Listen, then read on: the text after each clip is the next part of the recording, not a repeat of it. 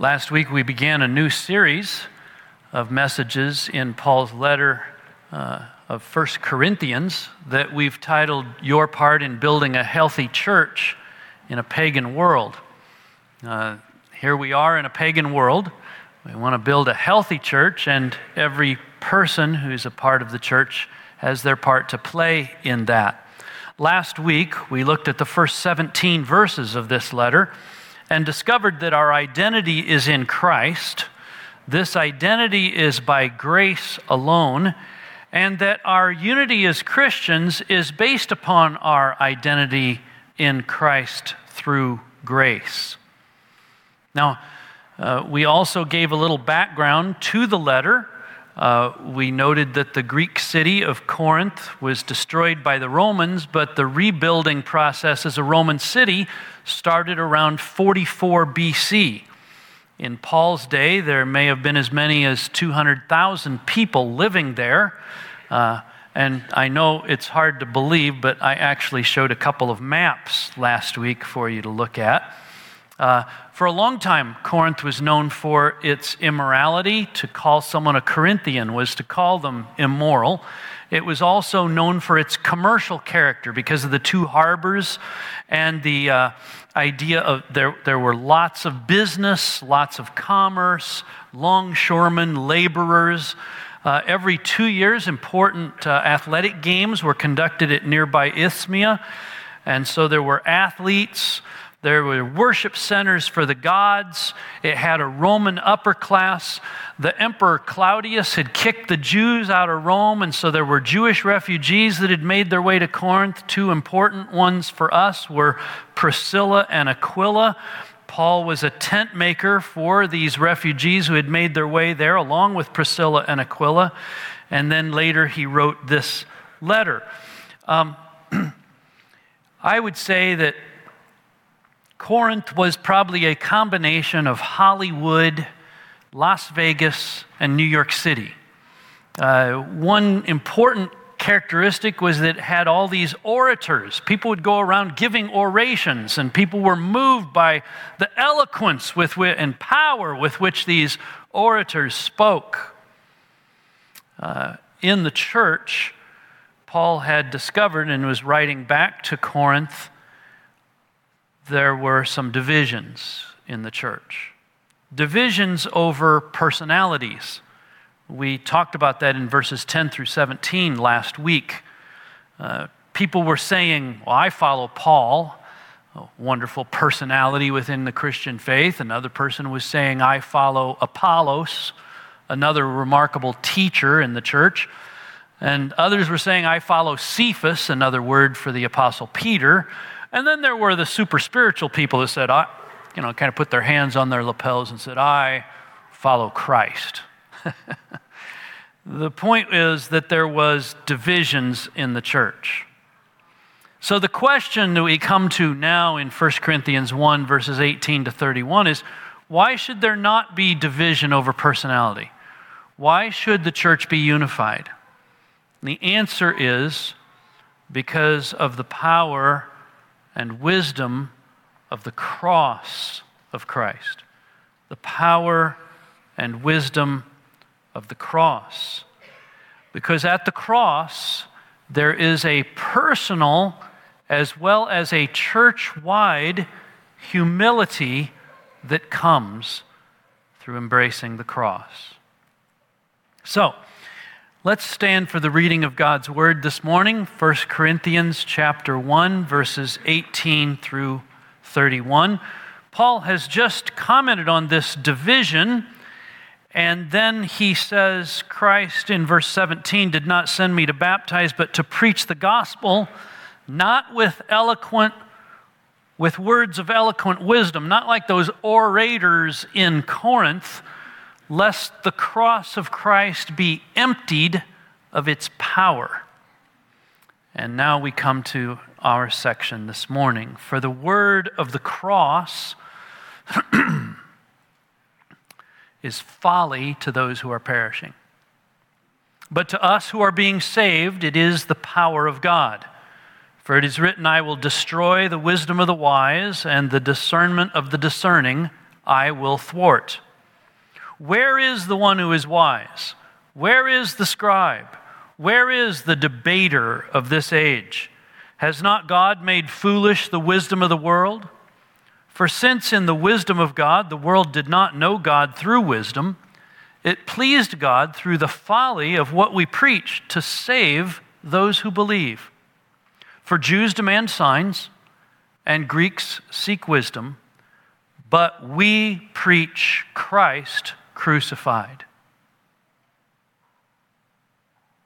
A stumbling block to Jews and folly to Gentiles.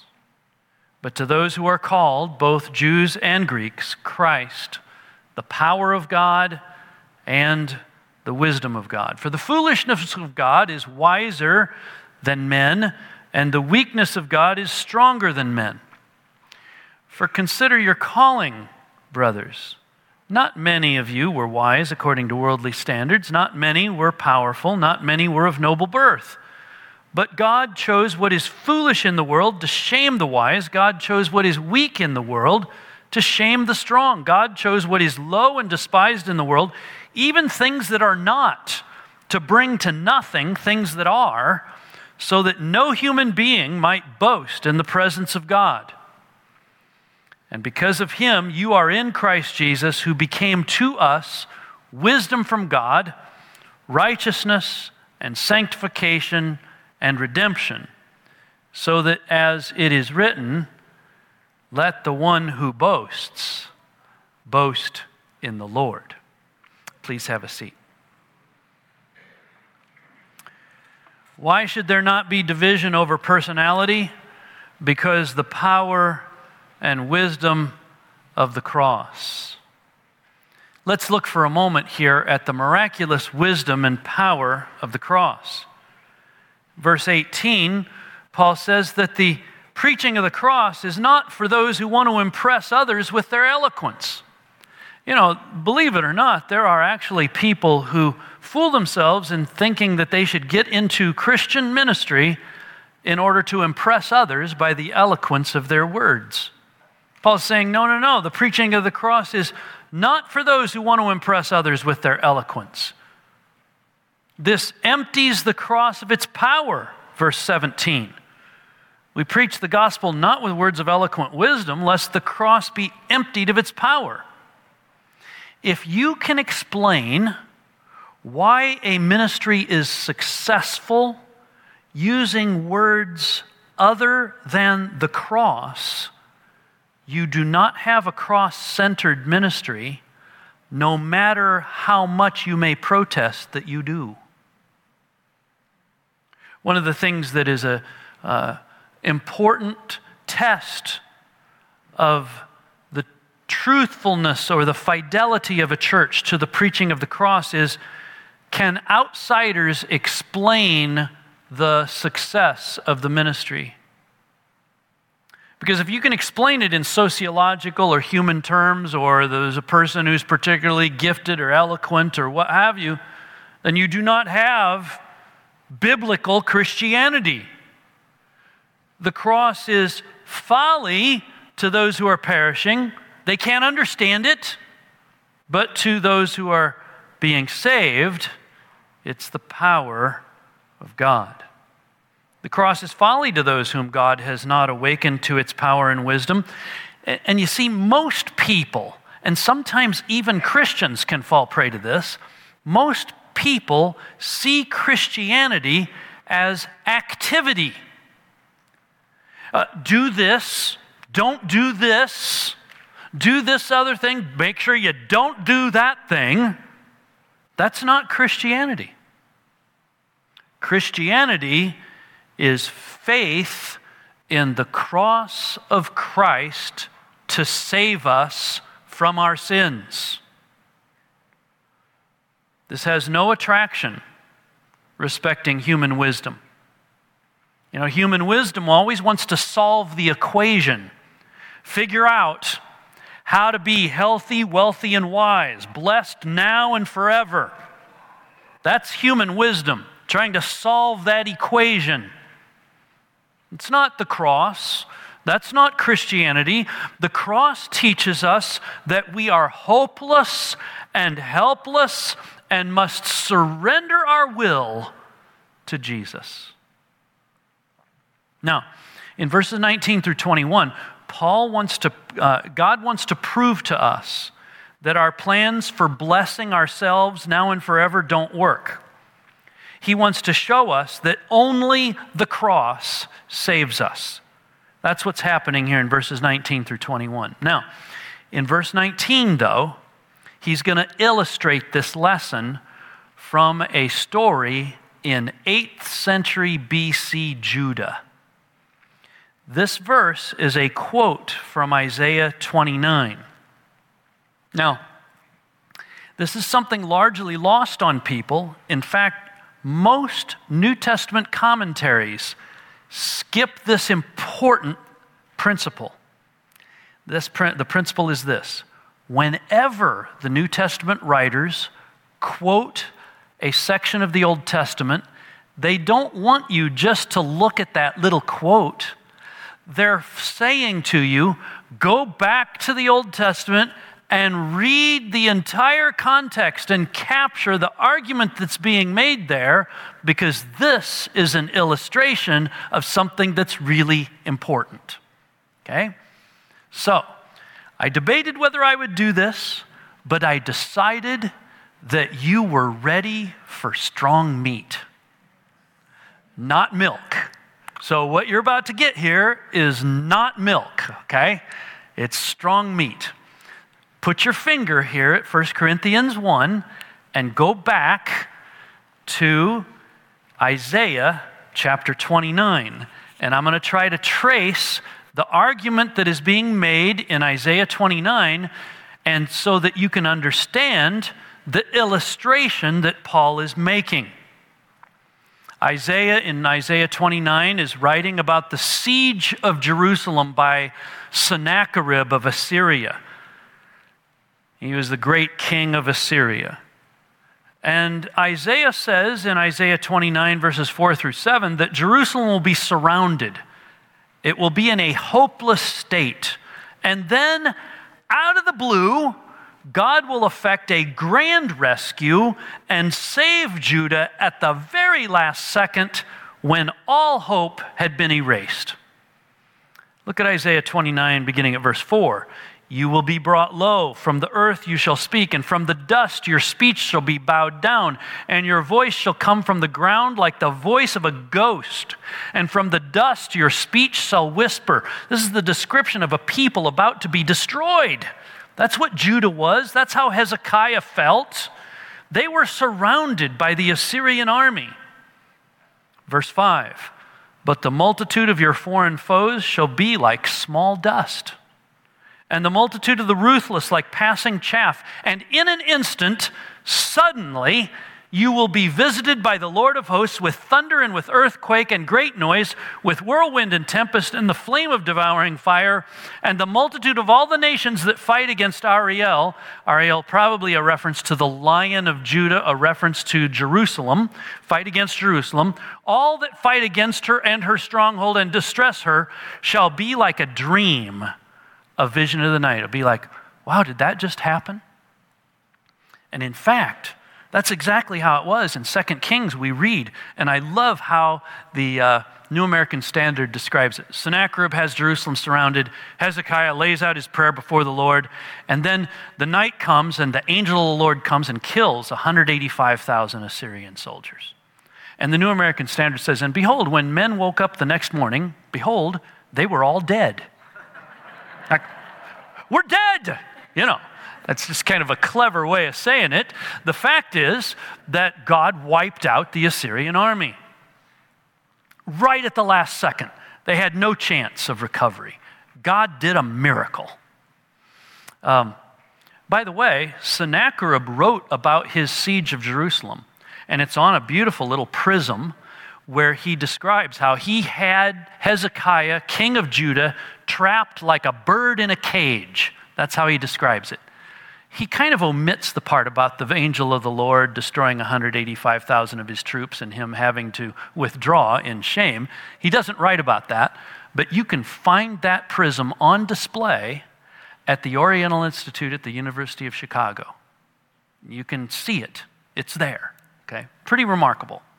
Anyway, the point is, Isaiah is writing about the siege of Jerusalem by Sennacherib. He says Jerusalem's going to be surrounded in a hopeless state, and God's going to do this rescue. But even in this last second rescue, the wrong lessons are learned. Does that ever happen to you? God does something amazing in your life, and you learn the wrong lesson from it.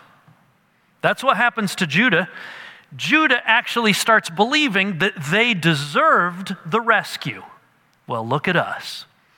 Look how great God must really think we're something because he rescued. In fact, God blinds them to the truth so that they cannot see that this salvation came only by the Lord acting alone to save them. Look at verse 9 of Isaiah 29. Astonish yourselves and be astonished.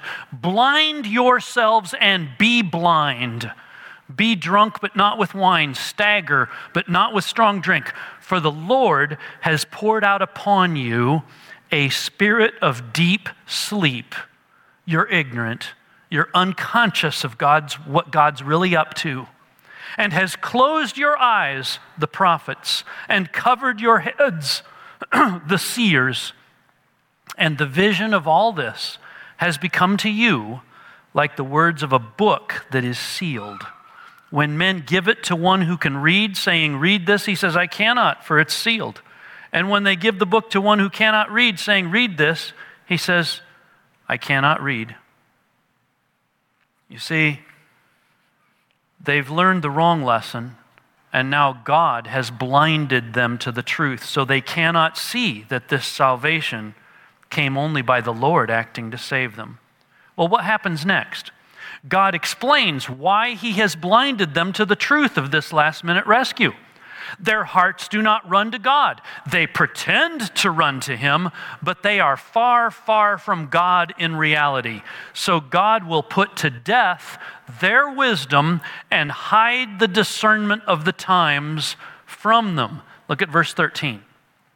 The Lord said, because this people draw near with their mouth and honor me with their lips, while their hearts are far from me, and their fear of me is a commandment taught by men. In other words, it's just according to human standards. There's no real vital relationship here. Therefore, behold, I will again do wonderful things with this people, with wonder upon wonder. And you're thinking, oh good, he's going to do another amazing blessing miracle? No. What's the miracle? The wisdom of their wise men shall perish, and the discernment of their discerning men shall be hidden. And that's the verse that Paul is quoting from in 1 Corinthians chapter 1.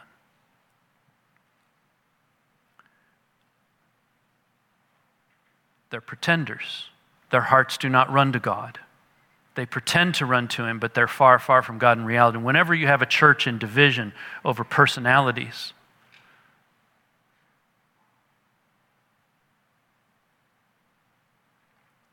that's the problem. And so God gives them over to pride. Look at verse 15 of Isaiah 29. Ah, you who hide deep from the Lord your counsel, whose deeds are in the dark, who say, who sees us, who knows us? You turn things upside down. Shall the potter be regarded as the clay, that the thing made should say of its maker, he did not make me, or the thing formed say of him who formed it, he has no understanding? God gives these people over to pride, the pride of presuming that they know the times better than God himself. And boy, what a picture of our own times, right? Where people think that they can form their own reality, even down to the very case of their own gender. They say, I can make my own reality. God hiding the truth from people. And yet, there is a promise that one day there will be good news. There will be the right and true worship of the living God. Look at verse 17 of Isaiah 29. Is it not yet a very little while until Lebanon shall be turned into a fruitful field, and the fruitful field shall be regarded as a forest? In that day the deaf shall hear the words of a book, and out of their gloom and darkness the eyes of the blind shall see. The meek shall obtain fresh joy in the Lord, and the poor among mankind shall exult in the Holy One of Israel. Skip down to verse 22. Therefore, thus says the Lord who redeemed Abraham concerning the house of Jacob, Jacob shall no more be ashamed, no more shall his face grow pale. For when he sees his children, the work of my hands in his midst, they will sanctify my name. They will sanctify the Holy One of Jacob and will stand in awe of the God of Israel. There's a promise. One day there's going to be good news. There will be the right and true worship of the living God. In the meantime, does Judah awaken from her slumber? Does she return to the Lord? No. Instead, they think that they are practical. Have you ever had that happen where people say, yeah, I know the gospel, but what we need to do here in this day and age is to be practical. We got to face facts and be practical, we say. Well, look at chapter 30 of Isaiah, verse 1. Ah, stubborn children, declares the Lord, who carry out a plan, but not mine, who make an alliance, but not of my spirit, that they may add sin to sin, who set out to go down to Egypt without asking for my direction, to take refuge in the protection of Pharaoh, and to seek shelter in the shadow of Egypt. This practical plan that Judah has, you know what it is? Instead of looking to the Lord for salvation, they go, who can we make an alliance with that can help us fight against these crazy Assyrians? Oh, we know. Let's go to Egypt and make an alliance with them. They'll help us beat off the Assyrians. It's a plan, but as the Lord says, not his plan. Now, let's go back to 1 Corinthians chapter 1. And look again at this quote. When Paul quotes Isaiah 29:14 here in verse 19 of 1 Corinthians 1, he is meaning all of this that we've just talked about in Isaiah 29. He's saying there are only two paths: God's plan of salvation and human effort to achieve its own blessing. God says that he actively works to destroy human wisdom and discernment about these matters. He did that in 8th century BC Judah. He's doing it right now in 1st century Corinth. And guess what? He continues to do that right here and now among us. I have never seen a time where the discernment of believers is at an all-time low. Why? We have lost sight of the cross of Christ, friends. And we're casting about to find our Egypt, some political or economic solution.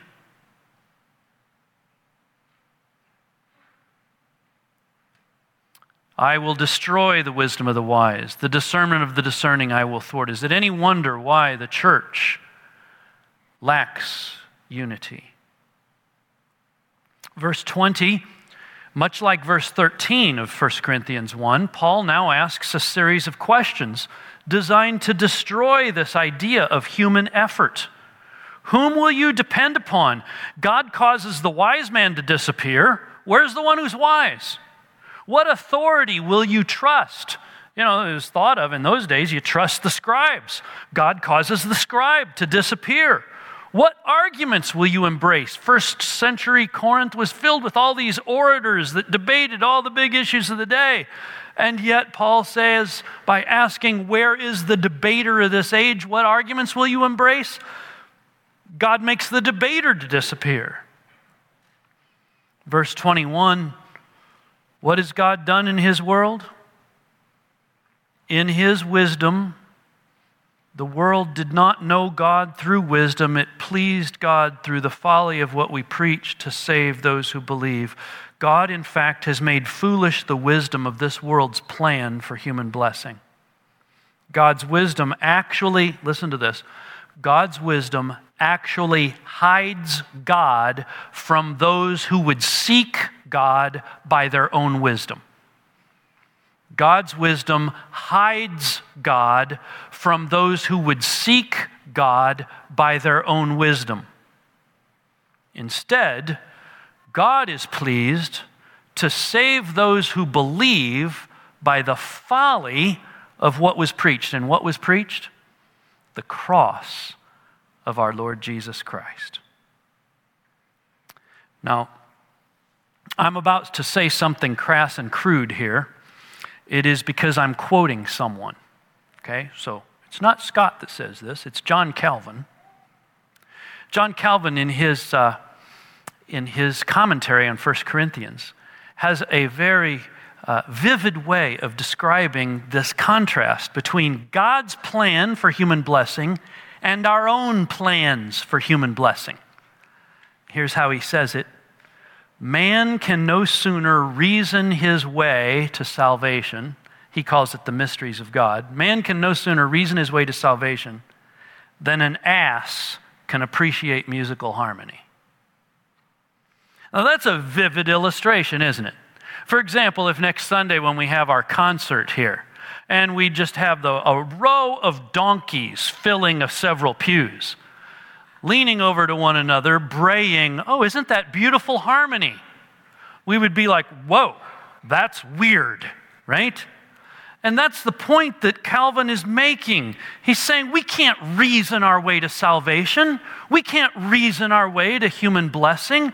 It is only through the cross that we can be blessed now and forever. Now, people will not get the proofs that they seek. There are some people who say, "Yeah, I'll look for God, but only if He can prove it to me." Verse 22 tells us God's not going to give us the proofs we seek. Look at verse 22. Jews demand signs and Greeks seek wisdom. Jews want signs that God is at work, that it's God's way of salvation. But, you know, the New Testament is filled with stories of sign after sign given, but they didn't see it. Do you remember the story of the rich man and Lazarus in Luke chapter 16, where the rich man has died, and he says, "Send Lazarus back to warn my brothers." It's told him, they got Abraham and the prophets, or Moses and the prophets, listen to them. He goes, no. If someone comes back from the dead, they will hear it. And the response, they will not believe, even if someone comes back from the dead. And that's a little foreshadowing, isn't it? The foreshadowing of our Savior, who gave the greatest sign that anybody could ever give a nation. He was the Messiah. He dies with a sign above his cross saying, "This is Jesus of Nazareth, the King of the Jews." And 3 days later, he rises from the dead, and they don't believe the sign. Jews seek signs. Think of another story also having to do with a man named Lazarus in John chapter 11. Lazarus is raised from the dead after 4 days of being in the grave. Jesus raises him from the dead, and what is the response of Jewish leadership? We got to figure out how to way to kill Lazarus again. Think of the folly of that. I mean, no matter how many times they put him to death, what could Jesus do? They could raise him from the dead, kill him 1,000 times, you know.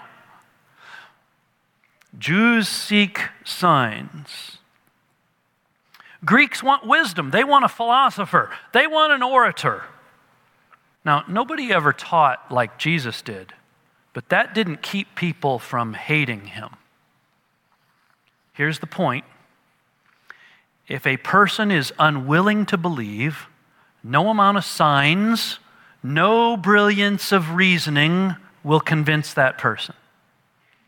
And so in verses 23 to 25, Paul, in contrast to the miracle workers and orators of his day, does one simple thing.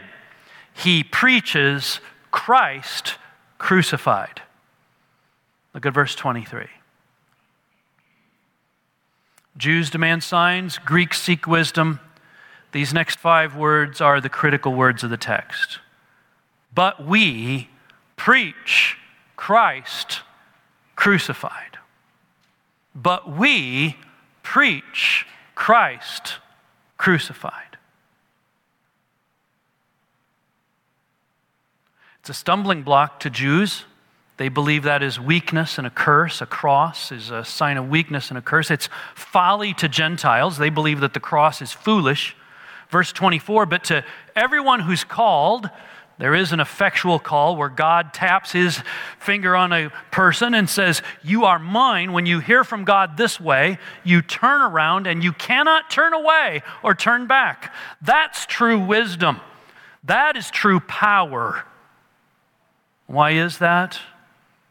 Because verse 25, even the things regarded by people as utter foolishness about God and his plan are wiser than men's wisdom.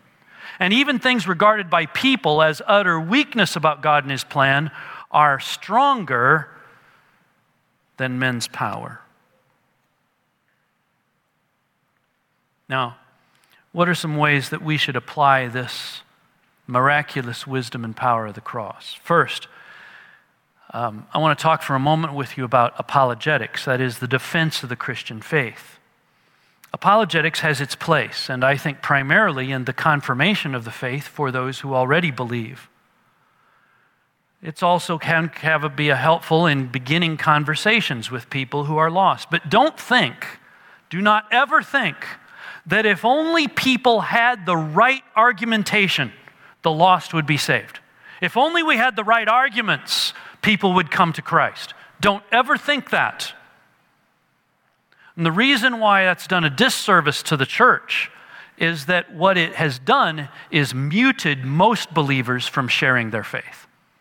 It causes people to say, well, I don't know all the answers to all these questions that people ask about, any number of questions that the skeptic asks about Christianity. I guess I shouldn't talk because I'll leave that to the experts that know how to give those kinds of answers. Listen, people aren't going to be saved by our powerful argumentation. Never had somebody come to Christ by my saying to them, well, here's the 3 proofs of the resurrection. Here's why the creation was in a 6-day period of time. They go, you know what? You're right. I'm going to trust Jesus. That doesn't happen.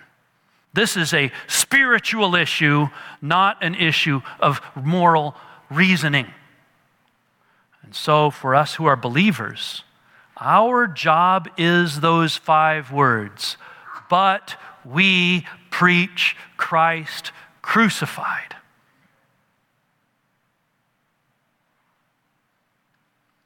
And don't worry whether you got all the answers or not. Now, it's not wrong to go research the answers and help people and ask others for help on that. But we need to be careful to recognize that the salvation of souls is not worked out on the plane of reason. That's not where it's worked out.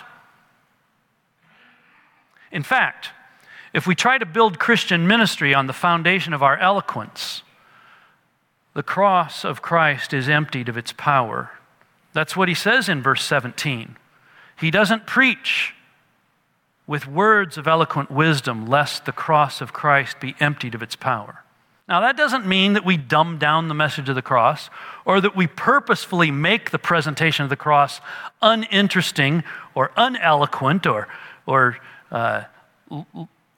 lousy, but it does mean that we believers should be simple people. Just proclaim the cross. When we focus on the cross of Christ, we lose sight of the personality cults that were dividing the church at Corinth. I'm of Paul, I'm of Apollos, I'm of Cephas, I'm of Christ. That all sheds away when we look to the cross and its power. Now, there's a natural humility that comes when we abandon all hope of bringing ourselves blessing now and forever. We fall at the cross, and that's what these next few verses are about. The personal and corporate humility that comes from embracing the cross. There's a personal humility that comes when we embrace the cross, but there's a humility that comes to the whole church when as a church, together as brothers and sisters, we embrace the cross. Paul in verse 26 asks the Corinthians to consider their calling from God. Not many were wise according to worldly standards. Not many were powerful. Not many were of noble birth. And those are the three ways that people possessed value in the Roman world: by their wisdom, by their power or authority, or by the circumstances of their birth or adoption that made them a part of nobility. The point here is to say that none of us can get to heaven on our own. We are incapable of helping God save us. There are some people who want to present the gospel as, God's done what he's done, now you do what you do. No! Salvation is completely by the Lord. And we run and fall before him in absolute humility to say, save us. By the power of your cross, save us. Verse 27, God chose. But God chose. And here, there's a couple of things that we need to think of. He's talking about both the cross, as you look at the verses in front of verse 27, and then he's talking about us being chosen as we look at the verses following verse 27. So verse 27 is kind of a hinge, saying God chose both the cross, the means of our salvation, and he chose us as his people for his own glory. Notice, he chose what is foolish in the world to shame the wise. The cross is foolish. God's people are foolish. He chose what is weak. The cross is weak in the world's eyes. God's people are weak in the world's eyes to shame the strong. God chose what is low and despised in the world.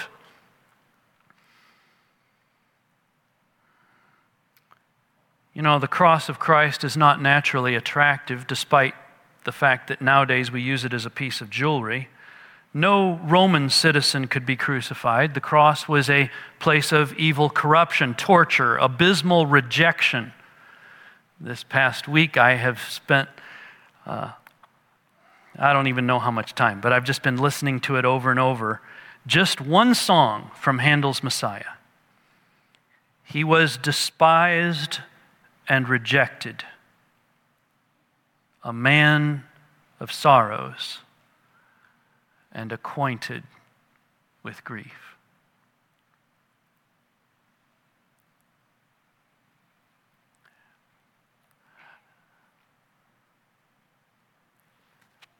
Notice verse 28, God chose what is low and despised in the world, speaking first of the cross, but now even of God's people, the things that are not, to bring to nothing things that are. What does that mean?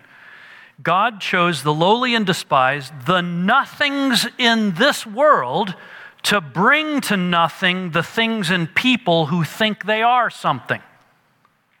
That's what God has chosen. God saves this way in order to bring us all down. Catch it, to bring us all down. Verse 29. So that no human being might boast in the presence of God. No human being. The goal is not to bring down the rich, the wise, and the powerful in order to raise up the disenfranchised, in order to raise up the foolish and the weak and the nothings. No. That's not the goal. The goal is not some equal opportunity thing here. The goal is to cut us all down to size. All of us are nothing, so that all of us may boast in the presence of God. Do you see it there in verse 29? No human being might boast in the presence of God. And because of God, from God himself, we are in Christ Jesus. Salvation is not from ourselves. It is from the Lord. He opens our eyes. He allows us to see reality. So that Jesus Christ then, not our favorite Christian personalities, Jesus Christ then becomes for us wisdom from God And this wisdom has three aspects to it here. Righteousness, that's our standing before God. We stand before God not in our sin, but in the righteousness of Christ. He sees us in Christ's perfection. That's wisdom from God. Became wisdom from God, righteousness, and sanctification. You might say, well, I can hardly believe that God sees me as righteous because I'm still sinning. Did you know that God's still up to stuff in your life?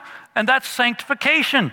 He is at work right now in shaping you to become more and more like Jesus. That too is wisdom from God. And then redemption. One day, when we are in the presence of God, we will be the redeemed people for Himself. That's wisdom. A standing before God of righteousness, a relationship of growing toward God in sanctification, and the ultimate day of redemption when we are in the presence of God forever. So in verse 31, we come to another Old Testament quotation. This one is from Jeremiah chapter 9, verses 23 and 24. Paul is reminding us of days 115 years after Isaiah, when Judah was destroyed by Babylon. In Jeremiah chapter 9, verse 22, we see a horrible description of that Babylonian destruction. Dead bodies like dung upon an open field, like sheaves without a reaper. No one gathers the harvest. All is lost. What happens when you lose everything? What do you do? The believer gets a heightened focus on God. That's what a believer does. That's why after this description of the bodies and like dung on a field, there's no harvest, we get verse 23, thus says the Lord, let not the wise man boast in his wisdom. Let not the strong man boast in his strength. Let not the rich man boast in his riches, but let him who boasts boast in this, that he understands and knows me, that I am the Lord, who works steadfast love and justice and righteousness on the earth. For in these things I take delight, declares the Lord. When we are stripped of everything but the cross of Christ, then we come to a place of genuine blessing. You know, in Jeremiah, it says in the next verse, verse 25, behold, the days are coming when, declares the Lord, when I will punish all those who are circumcised merely in the flesh. This gets us to application today. There are people who pretend to belong to the people of God. In Old Testament days, they took the sign of belonging to God, circumcision, but they weren't really the people of God, circumcised merely in the flesh. They took the outward ceremony of pretended faith. And even today, there are people who take the outward ceremonies of pretended faith in Jesus. Oh, they'll maybe get baptized, or they'll take part in the Lord's table, and they'll talk some kind of talk of being a believer, but they know in their heart they are not a believer in Jesus. I've seen that most frequently worked out when I meet with a couple for premarital counseling, and one of the couple is a believer and the other one is not. And I can tell that the one who's the believer really wants to get married to the person that's not a believer. And so they've tried to coach up the person who's not a believer so that when they talk to Pastor Scott, they can fool Pastor Scott into believing that they're a believer. Sometimes they fool me, sometimes they don't. But that's not just happening with premarital people. It's happening all over the world, and even in this church.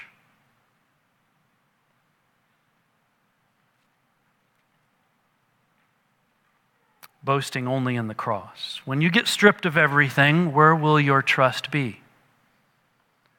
Will your trust be in Donald Trump or Joe Biden or your favorite news outlet?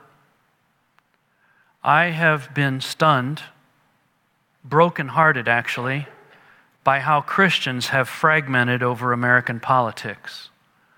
I want to shout, same team. Let the one who boasts boast in the Lord.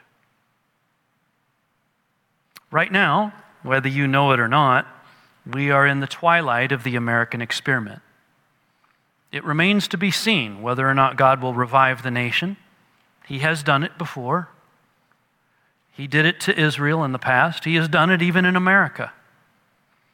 But the only real issue facing America is not political or economic. It is spiritual. I am prayerful for such a revival, even as I am skeptical because I see no evidence presently of such a revival coming. But whether it comes or not, can we stop with dividing ourselves as believers over these various political solutions? I fear we are being played by those who want to rile us up. You know, they are raising lots of money for themselves from their followers by their eloquent words. Whether revival comes or not, the only message and the only answer is the power of the cross of our Lord Jesus Christ.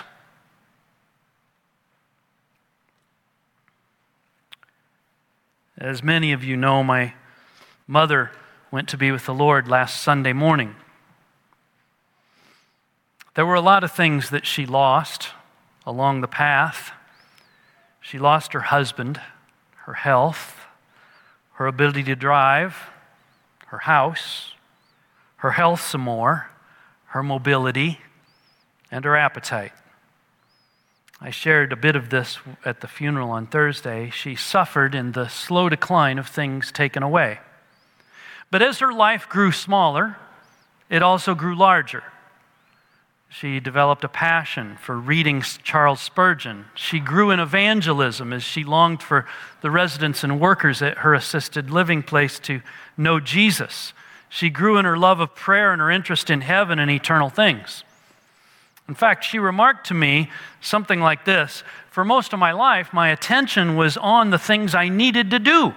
Raise a family, make meals, keep a house, love people. It was right that I did things like that. But now, the Lord had given her a moment in time to focus her attention really on one thing: heaven and the glory of God in the face of Christ.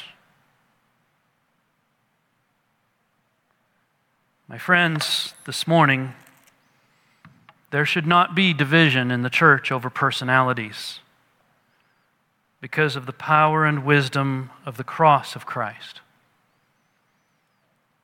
And at that cross comes both personal and corporate humility. As it is written, let the one who boasts boast in the Lord. Our Heavenly Father, this morning, we are sobered by the fact that we have taken our attention off of the cross. We have allowed things to divide us. We've allowed personalities to consume us. We have taken our attention on the things of this world that we call practical, that we think are somehow wisdom or our power, when really they are folly and emptiness. May we boast, Lord, only in the cross of our Lord Jesus Christ. May we preach the cross of Christ. May every one of us who are believers proclaim the cross of Christ and not worry about whether or not we have all the answers at the moment to the questions people have. Let us boldly proclaim the cross and its power to save people from their sins. Lord, if there's anyone here who's a pretend believer, I pray that you would open their eyes and call them to yourself right now. that they would turn from their sin and truly believe in Jesus to forgive them of their sin, trusting what he did at the cross to pay for that sin, believing in the resurrection that they too will rise in the last day. May we take our confidence in nothing but the cross of our Lord Jesus Christ. In his name we pray. Amen.